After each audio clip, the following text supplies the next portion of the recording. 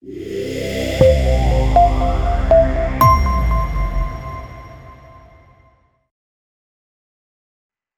there. My name is Charlie. Hello there. My name is Charlie. And today we're going to talk a little bit about vaccines and medicines that are commonly used on short-term trips, whether those be medical mission related, vacation related. It really doesn't matter. These are all different things that you may need to consider depending on where you're going and what you're going for. A little bit about me. My background is as a pharmacist. My current job for the last 10, 11 years now has been at the University of Findlay College of Pharmacy.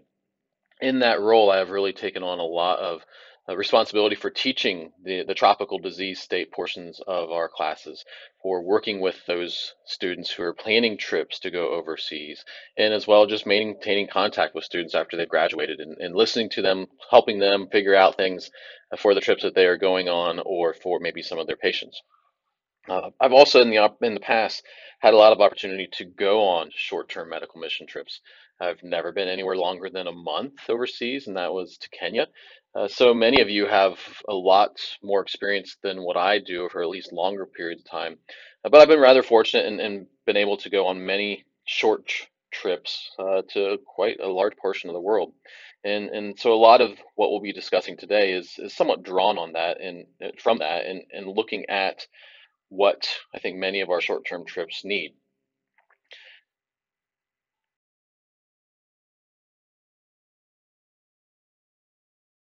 So just some disclosure information from a CE perspective. I have no financial relationships to disclose.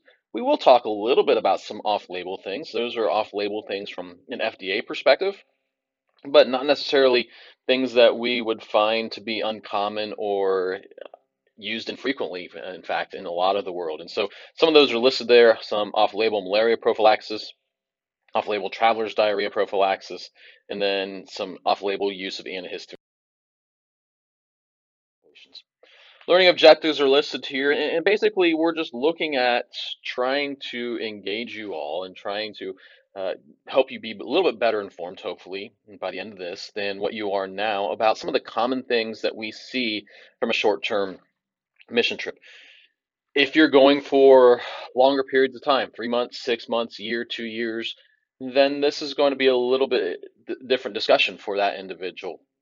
So again, this is really geared towards that student, towards that healthcare provider, whomever is looking to go somewhere for a week, 2 weeks, and help out in some places around the world. Pre-trip thoughts to help orient you, to help you think about what you might need to consider from a vaccine or medication perspective. You really, one, have to know where you're going. If you're going to Cancun on a honeymoon for yourself, that's a very different perspective than if you're going more inland within the Yucatan Peninsula of Mexico. So, what you're going to be doing, where you're going to be doing it with the destination is obviously very, very much important as well.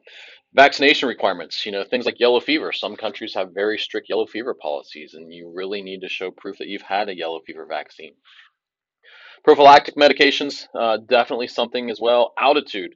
Altitude comes into play not just from a perspective of what we're thinking about or having difficulty breathing, but altitude comes into play as well for things like mosquitoes. Above a certain elevation, we no longer have to worry about malaria anymore simply because the vector, the mosquito, doesn't live at that height.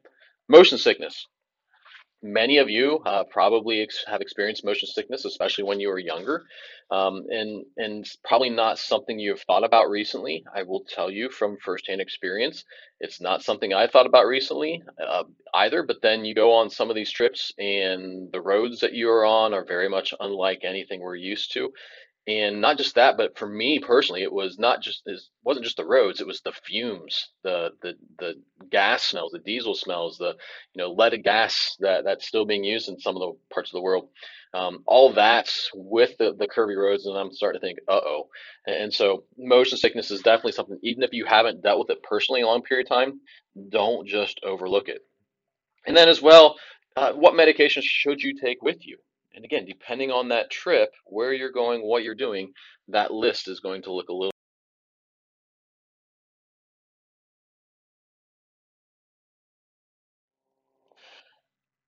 So looking at some of the commonly seen uh, illnesses, diseases that patients may come across while they are outside the United States. Traveler's diarrhea. This is by far the biggest concern that you will have.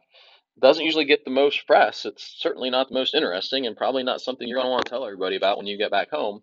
But that's easily the one that, if you're going on a short-term trip, you're much more likely to experience compared to any of the rest of these. Malaria, yeah, 3%, but note that is without chemoprophylaxis. So that means you went to a malaria endemic region of the world and you did not take any medications to try to prevent it. PPD, so you had some sort of exposure to TB, where now you might develop a positive test. Malaria with prophylaxis. So here is where you're actually taking medications because you're a good patient, a good traveler, but you still have a risk. That risk is more than tenfold smaller than if you didn't have prophylaxis, but it's still not negligible or not something that's entirely out of the realm of possibility. Hepatitis A, typhoid, those are things that are less likely to happen. Hepatitis B, HIV, fatal accidents, and you're looking at less than 0.01%, and then cholera, Legionella, poliomyelitis, well, less than 0.001%. Now, again, depending where you're going, something especially like cholera, you might have a higher risk than if you're going to another area of the world. So definitely keep all these things in mind as you're going. The other thing I want to point out, especially from the cholera perspective, some of that is data from, or this is all data from 2008, so it is definitely dated, but it gives you still, I think, a very good idea about what to expect. But again, cholera is one that it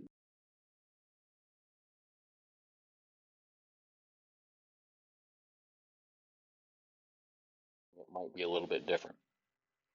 Vaccines. If you get nothing else from this slide, the very last thing I have down here, cdc.gov/travel. That will help you not just with vaccines, but with a lot of different things that you need to keep in mind for your travel, for your trip. So going back to the top of the slide now, all patients considering international travel should be up to date on routine vaccinations. And by those, all that means is the things we would normally get here in the United States: tetanus, Hep A, Hep B, influenza, MMR, pneumococcal. If you fall into those groups, you should be getting those.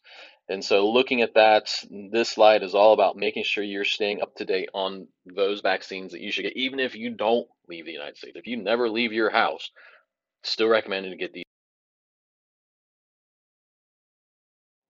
Now, once we get into some of the other country specific or location specific vaccines, we quickly run into things that we don't see in the United States a whole lot, i.e., yellow fever or typhoid. So definitely those are things that we used to see here in parts of the United States. You go back in time a couple hundred years, and sure, we had yellow fever, we had typhoid fever here. But now in the United States, we no longer worry about them. But if you travel, you need to start being more concerned about them. For some countries, you have to show your quote unquote yellow card. You have to show documentation that you have had a yellow fever vaccine. Yellow fever vaccine is not the easiest vaccine in the world to find a location to get to give you that vaccine here in the United States. It can be somewhat tricky. It's not like many of the rest of these vaccines you can just go to your local pharmacy and get. Yellow fever is definitely a little bit more tricky, and sometimes you have to travel to a larger city if you live in a rural area to be able to find a health department or another location who will be able to give you that yellow fever vaccine. Typhoid fever is something as well. Depending where you're going, you might need to do it.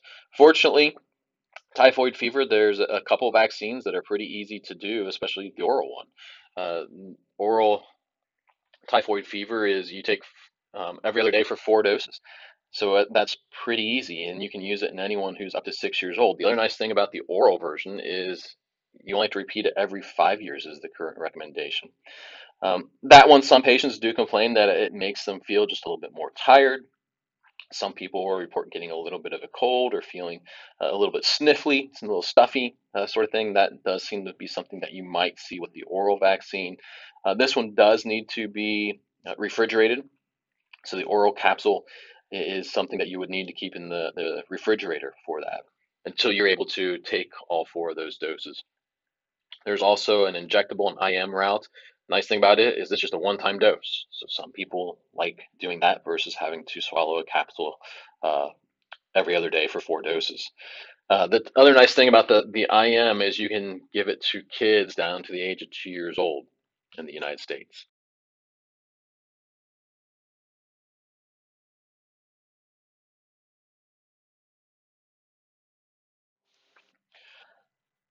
Looking at traveler's diarrhea, so switching a little bit here, or not a little bit, definitely a lot.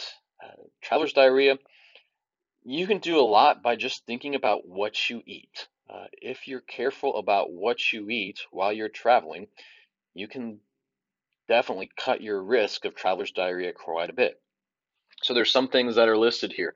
If it's not from a sealed bottle, don't drink it. If you cannot physically open that cap, don't drink it. And even then, some people would definitely recommend that you wipe that lid, you wipe that top of that bottle off as well with some sort of disinfectant or alcohol-based wipe to help prevent anything that might be on the lid itself from falling down in or getting your lips on it if you're drinking straight from the bottle. No ice is another big recommendation. Unless you know for sure that that ice is quote unquote safe for tourists, uh, be very, very careful using ice. Again, even if you're drinking a Coca-Cola or another beverage along those lines, that beverage is probably safe to drink, but as soon as you put ice in it that may or may not be from a questionable source, you have now exposed yourself potentially to some sort of bug that might not make it for a pleasant next couple of days. Another big thing, don't eat from street vendors. No matter how good that fresh, grilled, roasted, quote unquote chicken looks or smells, don't do it. So just be careful eating from street vendors. I don't have anything against street vendors other than wanting to protect you and your bowel habits from becoming excessive. Fruits and veggies, the old standby. Only eat it if you can peel it, or if it's been cooked. And if it's been cooked in a an environment that has been deemed safe, or you feel is safe. Only eat at tourist restaurants. Those restaurants that there are other tourists at, other individuals that you think, all right, you probably don't haven't built up travelers or haven't built up immunity, quote unquote, to this traveler's diarrhea. So, try to eat at places where they are probably catering a little bit more carefully to our very sensitive tummies that we have here in the United States.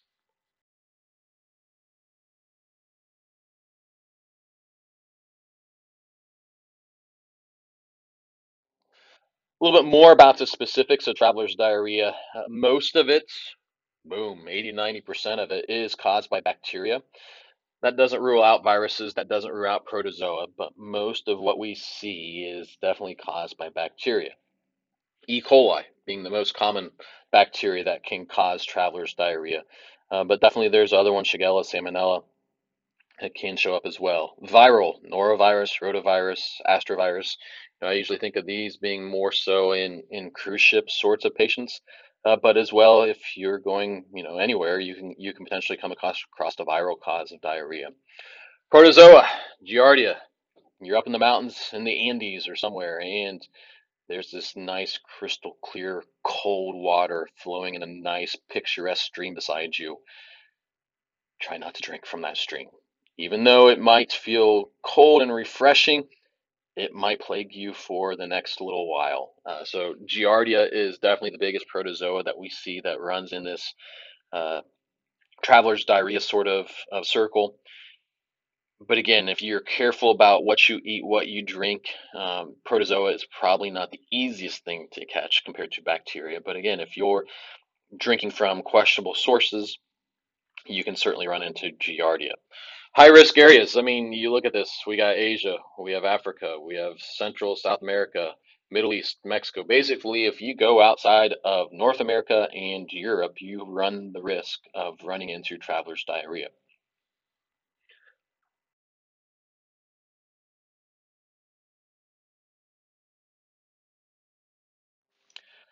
So, how does it present? What does the patient complain of? What are we trying to prevent you, the short term traveler, from experiencing? Is pretty well listed here. Bacterial is very, very sudden onset. You might wake up and you feel fine, but then by noon, just a few hours later, you're like, uh-oh. And you're looking for that restroom in a very urgent manner. Some people will get tired associated with it. They may experience some cramping or abdominal pain. Loose stools are a given. Some patients might have some vomiting. Some patients might just feel like they're going to vomit. For most people who are otherwise healthy, this is fairly rate limiting, 3 to 5 days. But if your trip is only a week and you come down with this on day one, you're just made for a very unpleasant trip. You come down with it on day 7 when you're flying back to the United States, back home. You've just made for some very uncomfortable plane rides. So again, be very, very careful. Try to prevent that any possible sources of running into this thing. Viral. As far as symptoms, overall very similar to bacteria. Some patients seem to be a little bit more likely to have vomiting associated with that. So that's that situation where it's coming out both ends at the same time, and which again is never pleasant to do in the friendly confines of your own home, but certainly even less pleasant in the situation you probably find yourself in outside the United States. Viral, untreated, which we don't have a whole lot of treatments for the viral causes anyways, is a little bit shorter duration than what we see of bacterial diarrhea. So that's, I guess, at least a positive from it. Protozoa. This is the gift that keeps on giving, that lets you remember that trip you had with quite good clarity.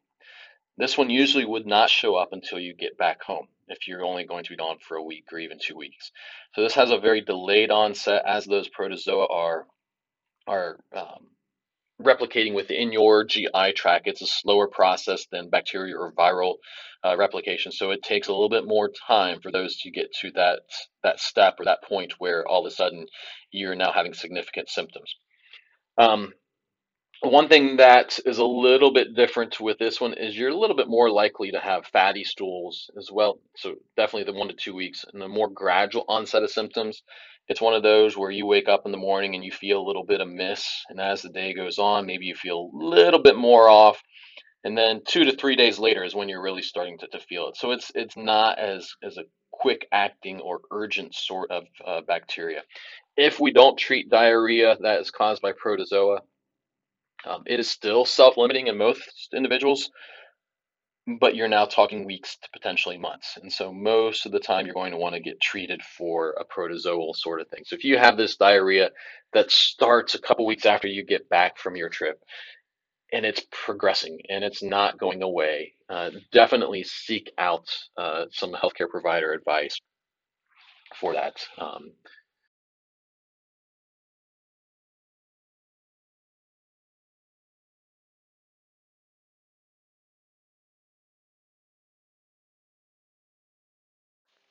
So when it comes to traveler's diarrhea, for bacteria or for viral, for most patients, rehydration is the key. Rehydration plus probably some salts, oral rehydration salts, is going to be very important in these individuals. And that can be something as simple as Gatorade. Most people would recommend diluting Gatorade or another sports like drink a little bit with safe bottled water in a 1-to-1 sort of ratio, just because sometimes that sweet taste of the Gatorade or other sports beverage like that can make diarrhea or make that nausea feel a little bit worse. So a lot of times we'll recommend diluting it down. That also, you're still gonna get the same amount of electrolytes, but it's also allowing for more hydration from that as well. Anti-motility agents. This is one where you have to be a little bit careful of and not just give them to everybody or not just recommend everybody take an anti-motility agent. In a patient who has a fever of 101 or higher or bloody diarrhea, those are signs that this is a more severe than just your normal run-of-the-mill traveler's diarrhea.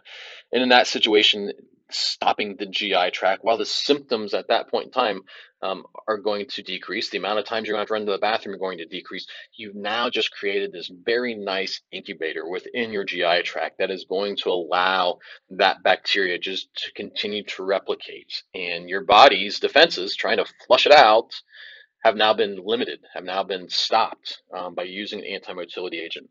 So be very, very careful doing that if you have a fever or if you have any noticeable blood in the stool. Bacteria. what do we do? So, a lot of times we've got antibiotics. We're probably not going to have the ability to really test for susceptibility or resistance to any of these antibiotics. By the time that report, if it's even available where you're at, by the time that report would come back, you're probably done. You're probably over and good. Many people will recommend ciprofloxacin or another fluoroquinolone as being a good starting point.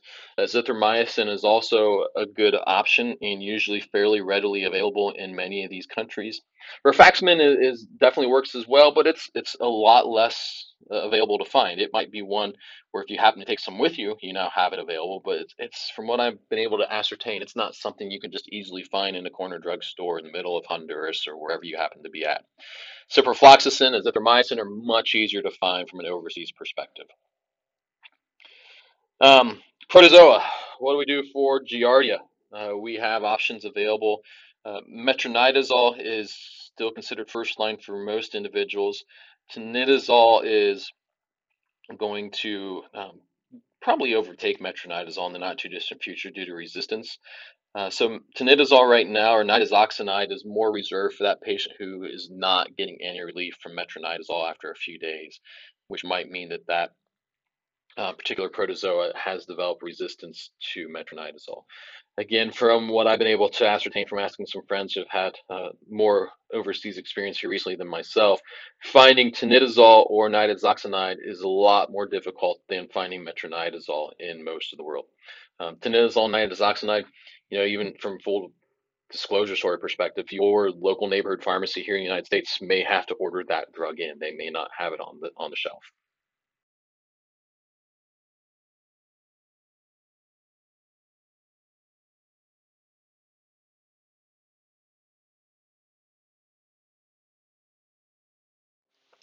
Prophylaxis. This is an option, but not something that's routinely recommended unless you have some known history with unless you have a known immunocompromising situation.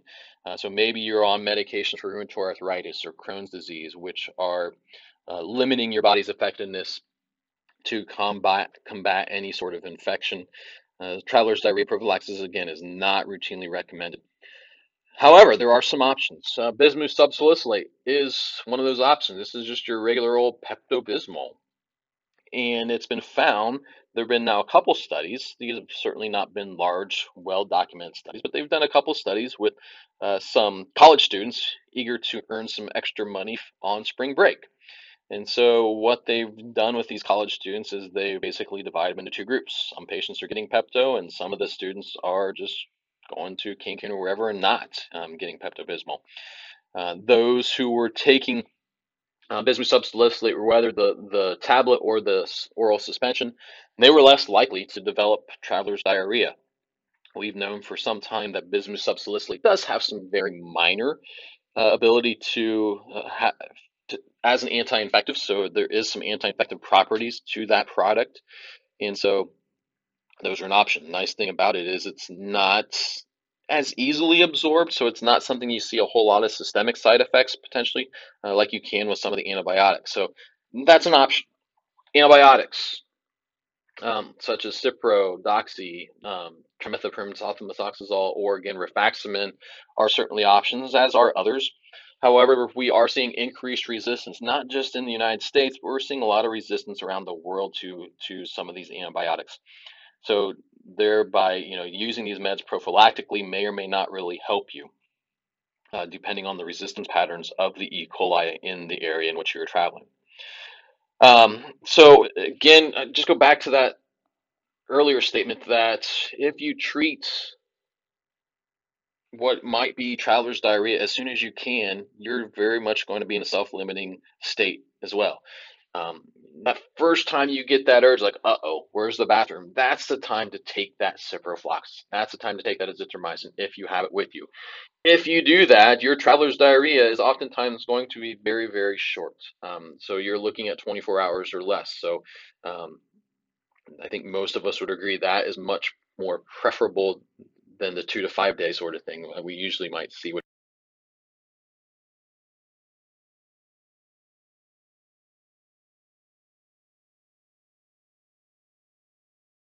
just runs its course. All right, malaria. This is obviously a big one as well.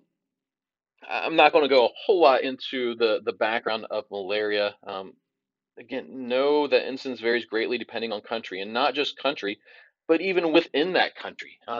If you're going to Ethiopia and you're going to Addis Ababa, and that's the only place you're really going to be, there's not any reason to take malaria prophylaxis medication for that city. They've just been able to eliminate that. Part of it is you don't see mosquitoes. Addis Ababa is a very high in elevation city, and so that is helping as well as just being in a very large city. They have done a good job about helping eliminate mosquitoes, and especially malaria-containing mosquitoes within that city. But if you're traveling outside of Addis, even just for a short day trip, just as kind of a tourist to kind of explore the countryside a little bit, and then you're probably going into areas where you need to start worrying much more about malaria prophylaxis. So again, very, very important. Going back to one of those earlier slides, know about your trip, know what the plans are. Just because where you're going to be for 6 of the 7 days that you're gone, there's not malaria, doesn't mean for that seventh day, when you're going up to a very distant village to provide medical care, or maybe you're going to the beach as a day off sort of thing, you need to take all that into consideration when you are planning your trip and thinking about what medications you may.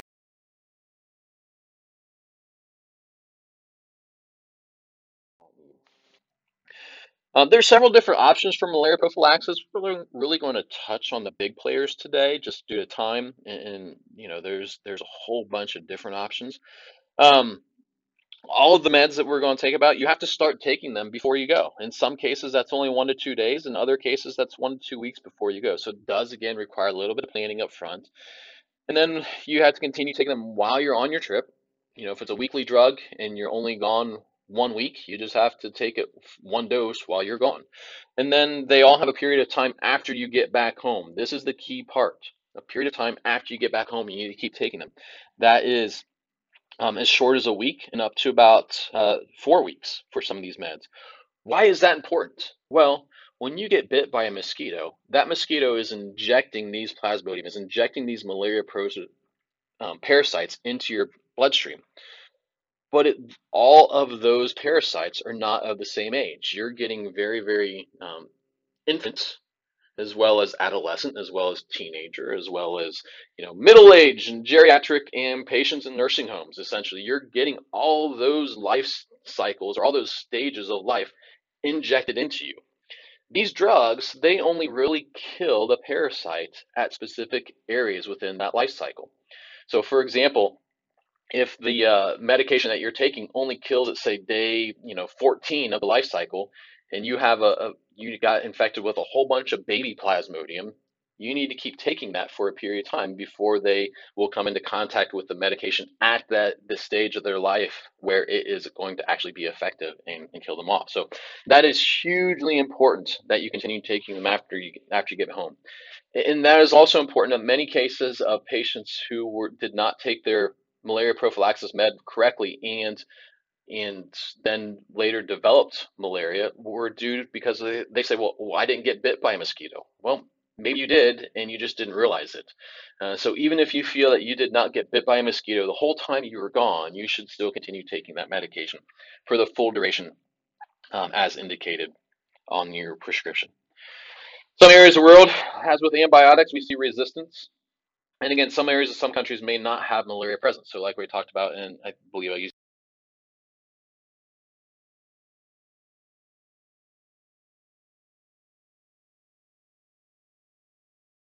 an example, you may or may not need to use that. If you go to, again, the CDC's website, it can give you a whole lot of very good information about where you're going and what medication you're going to need to take. So here's just a kind of a screenshot of a little bit of the table from this. And so here, you see here a lot of these countries, Antarctica being one of them, a great one to travel to if you don't want to take malaria prophylaxis, no mosquitoes. But Angola, for example, estimated relative risk of malaria for U.S. travelers, moderate. Drug resistance, chloroquine. Don't take chloroquine if you're going to Angola. It's unlikely to work. Malaria species that are most commonly seen, we see the falciparum or falciparum, whatever you prefer. being the most common, and then Ovali and Vivax, which is not necessarily real uncommon. And then here's a nice little list of medications that you can take for prophylaxis.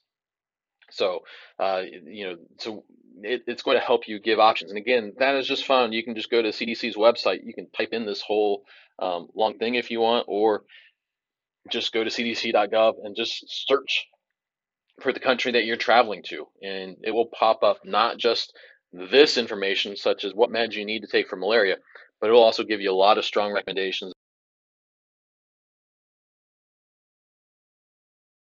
for other things. All right, so the first one we'll talk about is atovaquone proguanil. I always think of this one. The brand name is Malarone, in case you wonder.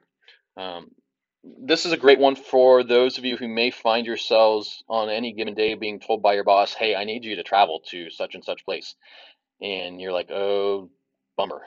There is malaria in that country, and now what do I do?" This one's nice, unlike most, in that you only need to start taking it 1 to 2 days before travel. And then the other nice thing about this one, while it is a daily med, so you need to keep taking it every day you're gone, so QD once a day, you do need to continue taking it for only 7 days after you get back home, compared to some of the meds we'll talk about in the next few slides that you have to take for 4 weeks after you get back. Again, that can be a definite benefit. Why is that? Well, this one is actually a combination medication. So we actually have two active ingredients. So it's kind of hitting at least two different sites within the life cycle of that parasite. So that's why this one we don't have to take as long for those patients. The negative that is commonly mentioned with this medication is it tends to be a little bit more expensive than most of our malaria prophylactic medications. But again, if this is a business related trip, probably you can get that paid for by your uh,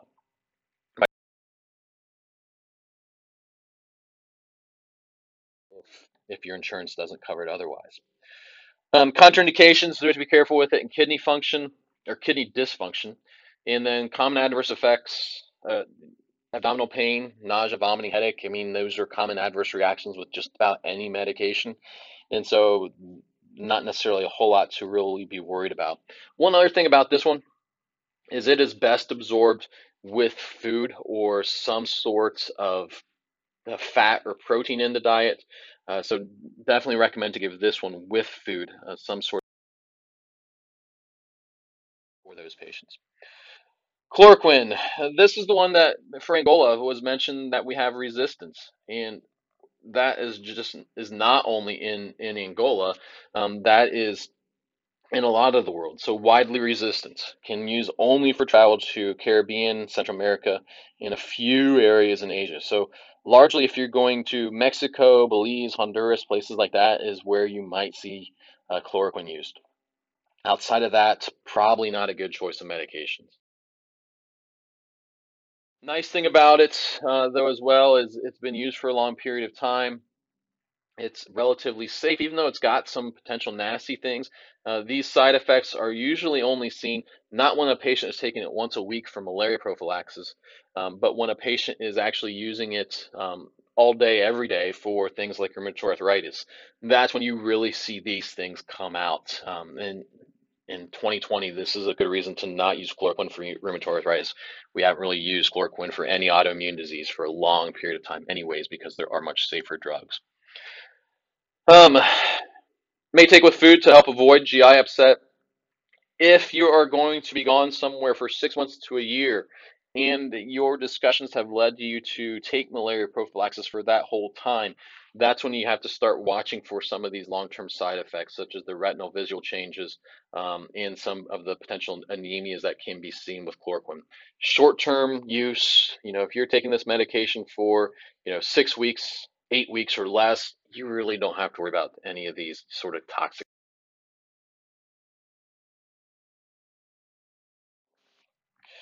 Good old doxycycline. So very commonly used antibiotic in here in the United States. This is a great medication as well for those who might find out very short term that they're going to be traveling. Um, Bad thing compared to the previous drug we talked about that you can start very early on is you need to take this one for about 4 weeks after you get back. Doxycycline also is a great drug because if you are a patient who forgot to take your malaria medication with you, Doxy is pretty easy to find in most of the world, so you can just walk down to the neighborhood drugstore and leave with some doxycycline in your bag. Um, Bad thing about it, careful with peds. Don't use it in pediatric patients, pregnancy, breastfeeding. Uh, this medication is not recommended for those patient populations at all.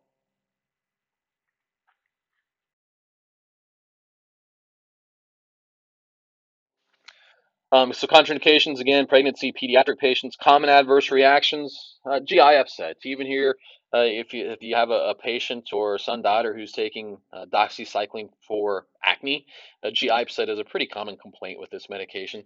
One of the bad things that you have to watch with this drug, and one of the reasons it's probably not used more, is photosensitivity. So if you're going to an area of the world where there is malaria, usually the sun is going to be much more intense because we're probably going to a tropical environment closer to the equator. And so that is a definite drawback to doxycycline. It's not, the end of the world because we have sunscreen. So definitely recommend sunscreen use. Mefloquine, very, very similar drug to chloroquine. We do see some increasing resistance, but overall, not nearly as much resistance as what we see with chloroquine. There's a lot of the same sorts of recommendations. One thing that is definitely different than chloroquine is some of the contraindications. If you have a patient or you are a patient who has had a history of seizure or a psychiatric disease, then this is probably medication that is not the best one for you.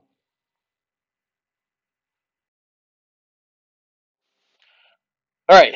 So, like I mentioned before, there are some other malaria medications that are out there. Tafenoquine is one of the newer ones as well. I have not seen its use for malaria prophylaxis, but that's another option. So there are others, especially in other parts of the world, that you may run across that aren't things that we would commonly give here in the United States. Motion sickness. I think we all know, I have a general understanding of what motion sickness is. When we look at the treatments of choice, we're using anticholinergics or antihistamines. When I see that word, automatically I think drowsy, right? So that's one of the problems with these medications can cause patients to be very sleepy and just quite drowsy and just kind of feel out of it. Your scopolamine patch is probably the recommended option for adults. Um, and you alternate behind your ears. That's if you are going to be in that constant environment where you're constantly going to be exposed to motion sickness.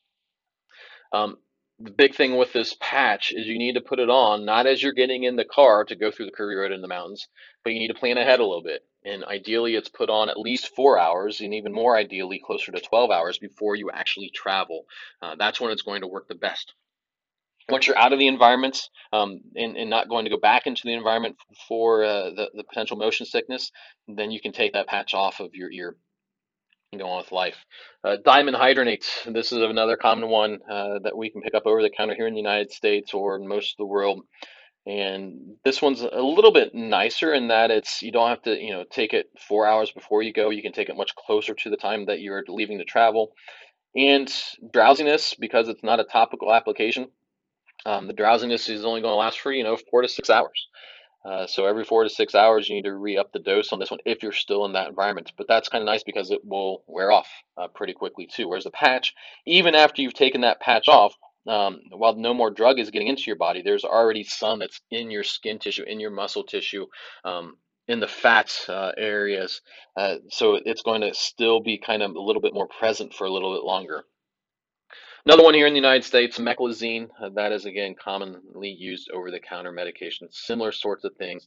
Even diphenhydramine, regular old Benadryl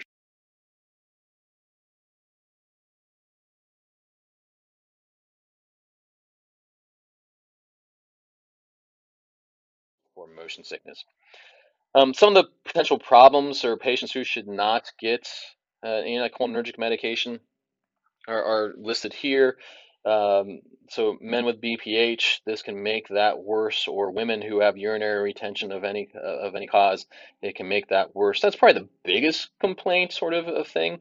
But there's other ones that are listed here. I usually think of the other ones as being more of a long-term effect, not from just taking a dose or two. But the urinary retention, you can definitely experience even after just a dose or two. Common adverse reactions, again, dry mouth, drowsiness, blurred vision, thick respiratory secretions. um, in that. So pregnancy, lactation, probably safe. Pediatrics, while they're not officially FDA approved, we generally know that these medications are safe and widely used throughout the world, as long as they're using an appropriate dose for that child. Cholera. Again, if you're going to an area of the world where there is not cholera endemic, you don't need to worry about this. If you're going to an area of the world where there is a lot of cholera, then definitely this is something that you probably need to be prepared for a little bit. So again, very severe watery diarrhea, as well as nausea and vomiting. Avoiding, like we talked about with traveler's diarrhea, avoiding the foods and drinks can help prevent it. And with this one, we actually have a vaccine available. So we have a single dose oral cholera vaccine. It's been around for a few years now.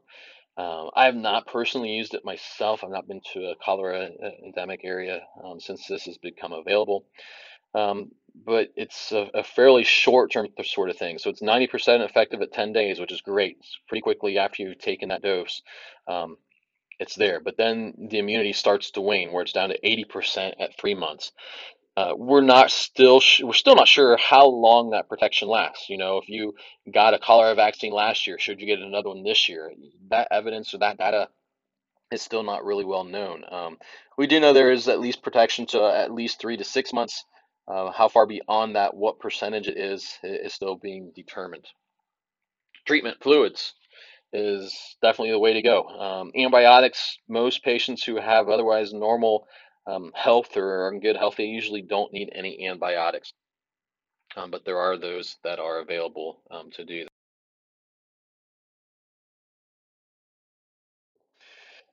Zika, I haven't heard much about Zika in the last couple years, but I put this slide in just because it was in the news, not all that long ago. And so looking at this, most patients have very few symptoms, and if so, it's very much a flu-like. So very non-specific treatment or very non-specific symptoms. As far as treatment, there's really no specific treatment. There's no real commercially point in time either. Travel recommendations: if you're pregnant, be careful. If you're planning to get pregnant as well, be careful. Uh, I don't know how much more I should really delve into Zika. So here's just a little case to talk about some of the concepts, at least especially with malaria, to talk about a little bit. So 29-year-old female, she has a prescription for 10 tablets of chloroquine 500, and she's a chaperone who's going on an upcoming missions trip for her church's high school and college age youth group. So she's kind of just coming in this case to the pharmacy. So this is certainly geared toward pharmacists, but you all can think this through. And she's kind of wondering if there's anything else we want to know. I will tell you absolutely this is the right dose for this. I didn't try to trick anything with that, but certainly that's the right dose. So what questions should you ask her? I imagine most of you are starting to think, well, is she pregnant, or any chance of being pregnant? Because that will definitely impact what she's doing. Now, fortunately, chloroquine is a potential option for her, but if she's traveling to an area where there's Zika, should she even be going from that perspective? Um, and so that leads us to, where are you going? So not just pregnant, but where are you going? So again, depending where she's going, chloroquine may not be appropriate. And so there's that. And not just where, but for how long, right? So her prescription was for 10 tablets. Is that appropriate? It's probably enough. If she starts taking it 1 to 2 weeks before, and for 4 weeks after she gets back, right, there's 6 doses if she's taking it 2 weeks before. And if she's going to be gone for 4 weeks, then there's the full 10. If she's only going to be gone for a week, then she doesn't need all of that. So, or she doesn't need that many tablets. So I've kind of delved into a little bit of, is this prescription appropriate? Again, the dose is right, but then it comes down to really figuring out, is it the right drug for her? So where is she going? If she's going to Mexico, then sure, it's going to be good. If she's going to be gone for 4 weeks, then 10 tablets is the right amount. If she's just going to be gone for a week, then she certainly doesn't need the full 10 tablets. And she would only need 6 or 7 tablets to get her through that realm. Is there anything else you'd recommend that she'd take? And here, I'm not asking, as a chaperone for the other kids. I'm thinking about from her perspective. And so, some of that goes into play with what is she going to be doing? What sort of patients is she going to be coming in contact with? Is there an incidence of cholera where she's going that we might want to think about the cholera vaccine? Is she going to a yellow fever endemic area where we need to think about yellow fever or typhoid? Is she up to date on all of her vaccines in general? So all those come into play. Other medications, should she take something for motion sickness, just in case? Should she have something with her for that potential outcome? Should she take something prophylactically, even just something as simple as Pepto-Bismol for traveler's diarrhea? And again, most patients, again, for traveler's diarrhea, they don't really need that. But again, it's a potential nice option for some patients who don't want to have to worry about that. So, there's kind of a limitless sort of thing about what she could take with her. Some people might recommend she take Gatorade powder with her just in case she gets traveler's diarrhea, so she's able to get those electrolytes. Um, there's a lot of things that she needs to start thinking about, and hopefully her trip isn't leaving tomorrow because there's definitely a lot of other things that is going into that. I always, these sorts of patients as well. I always, refer them back to who is organizing that trip. Most of the time, these aren't being organized by somebody who's never been there before. So ask them, what do they recommend? What do they take? What have they seen other people who've gone on this trip before? Potentially, what have they gotten sick with, etc.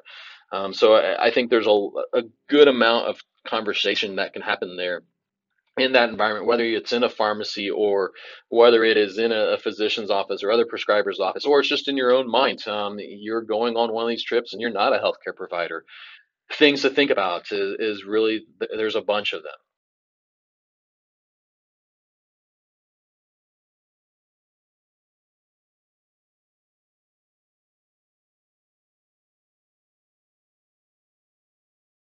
References, there's some references that are listed here for sure. Um, I'm not quite sure how this question, the answer part, is going to work with the recording, but I'm certainly more than willing to take any questions you may have, and you may certainly email them to me as well. And my email address, I can't write, I apologize, is simply my last name, Mosler at Finley, Findlay .edu. And I'll do my best to reply to any questions that you may have that way in a timely manner. So thank you for paying attention. Thank you for your time today. And I hope that you have a good time on some of your potential future trips.